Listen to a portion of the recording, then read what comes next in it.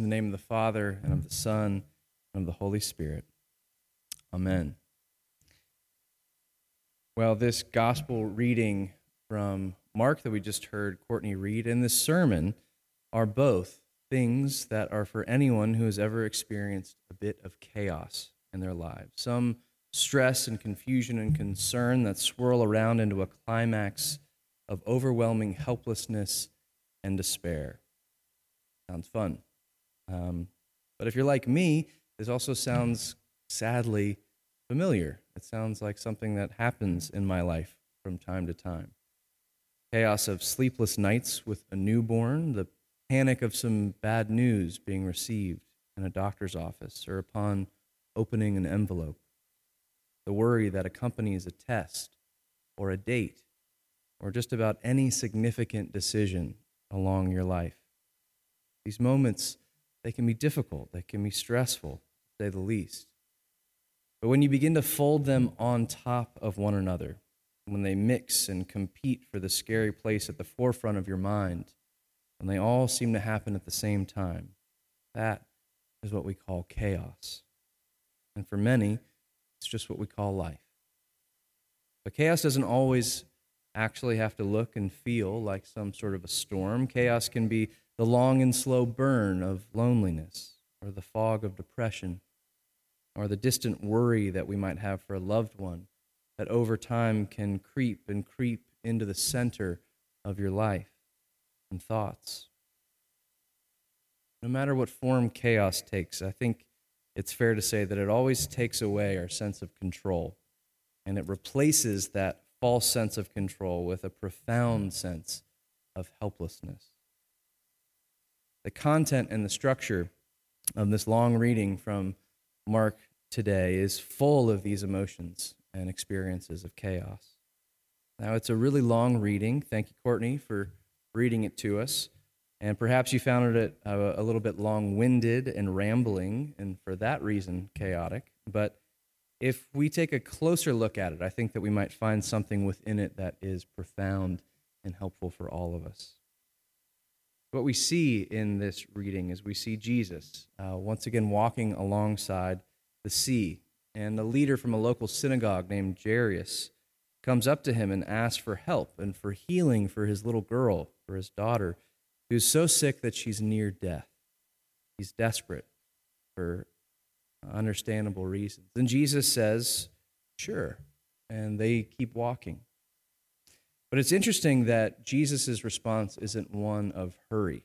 He doesn't hop in an ambulance and sort of throw on the siren and say, let's get to it. Where's your house, Jairus?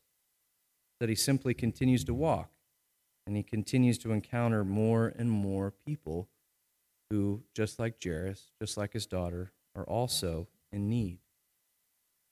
And as he's walking, a woman in great need comes up to Jesus, and this is someone who, it says, has been bleeding, has been hemorrhaging, and without relief, despite all of her best efforts, for 12 years now.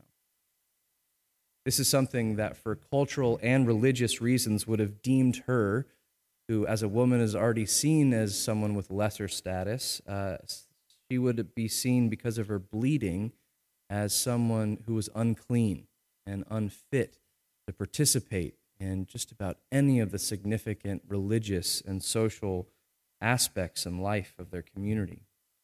She'd been living a life of fear and isolation for over a decade now, and today she stepped into an even more chaotic scene where this crowd of people is going to try and save this dying child. Mark does an incredible job of building the tension here. And if you stop and think at this point about the passage and you close your eyes and you sort of dwell on it, the chaos and the anxiety of all of it is nearly enough to overcome you simply as a reader, or at least it has that effect on me. But thankfully, it doesn't end without a resolution. All of this talk and all of these thinking, all of these thoughts about suffering, my mind, when I'm thinking about Scripture, quickly goes to the book of Job, that great but depressing but beautiful, long book in the Old Testament, where Job is put through as much or more suffering than anyone seems to have ever known. And it's not until much later in the book, in one of the later chapters, that he addresses God and sort of calls God into the dock and airs his complaints to God, if you will. And God says, "Where were you when I laid the foundation of the earth?" And God goes on to sort of remind Job who God is, that he is the creator. There would be nothing if it wasn't for me, expressing his profound control and providence over all these things. It's actually the longest speech of God, if you will, throughout all of Scripture, and it happens to be on the topic of suffering and God's relation to or presence with those who suffer. It is interesting in and of itself. Like I said, it's a speech that focuses on God as creator, having providence over all the sea, all the birds, the wind, and most importantly, you and me. It's a powerful passage that allows us to hear that God is concerned with every bit of everything and every one that he has made, even Job, who is in the midst of suffering. It's a passage that has brought some peace to many people's lives for thousands of years now.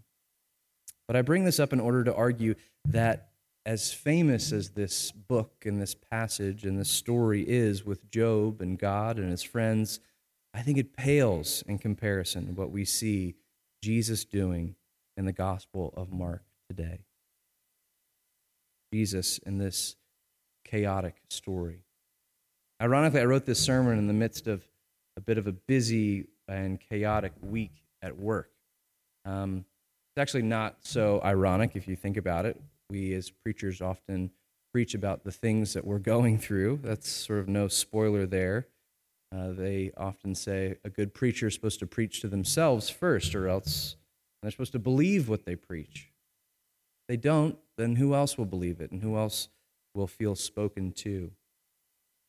Well, this sermon is about the chaos of life, and so much of the experience of writing about chaos just sort of doubled down the chaos that I was feeling. It sort of hit me center mass to the point in which I actually had to get up from my desk and walk away and take a walk and take a deep breath. Many deep breaths. I had to pull out all of my stress reduction practices that I've learned over the years, and they helped at times. I actually went and got a haircut just a couple of hours ago when I was still trying to finish writing the sermon. And sitting there, I thought this would be relaxing. I can take my mind off things. But of course, all I did was sit there and think, I'm going to run out of time. I'm going to be late. This is stressful. This is even more chaotic. But I still, after all of the breathing exercises, the walk, the haircut, I could have listened to all the sermons in the world. I could have listened to all the guided meditations that I wanted to. But at the end of the day, I still would have had to go back up into my office and finish writing this sermon. I still had my life to live. My life that's not any different than any of yours, periodically full of moments of chaos. I could do all the deep breathing, all that I wanted, but this is still the reality that we're faced with. What I felt like I needed in that moment, and what I think that this passage is ultimately getting at, is that what we need is someone or something who can save us from the suffering of life, to save us from ourselves, to reach in and transform our situation and our very lives themselves. That passage from Job can be a great comfort. It can remind us that God is in control, and the words coming from God himself to Job, the king of suffering, assure us that God is in control. We're not alone in our suffering. But God doesn't only speak to us. He isn't only concerned with us and our suffering, with our pain and the chaos that surrounds us. God doesn't just speak. As we see in this gospel passage, God acts. He doesn't just speak, God acts. The woman who reaches out to simply touch Jesus' cloak this woman who's been bleeding and suffering for 12 years. She does so. She touches his cloak, and Jesus stops, and she's healed instantly. But that's not all. Remember, you have Jairus who's standing there, and he must be thinking, Jesus, what in the world are you doing? Why are you stopping? We have to go. My daughter is dying, for goodness sake. And then Jairus does get this terrible news that they have delayed and that it is too late. His daughter is dead. Jairus, who'd faithfully come to Jesus for help, was waiting for Jesus to answer his cries and intervene. But Jesus was on his own timeline. But it ends up that it was a timeline that doesn't end with death. Instead, Jesus continues on to Jairus' house, where he finds the girl and tells her, Talitha cum, which means, little girl, get up. And immediately the girl who had once been dead got up and began to walk about. She was 12 years of age. Jesus acts. And this woman and this little girl are raised up from their figurative and literal graves.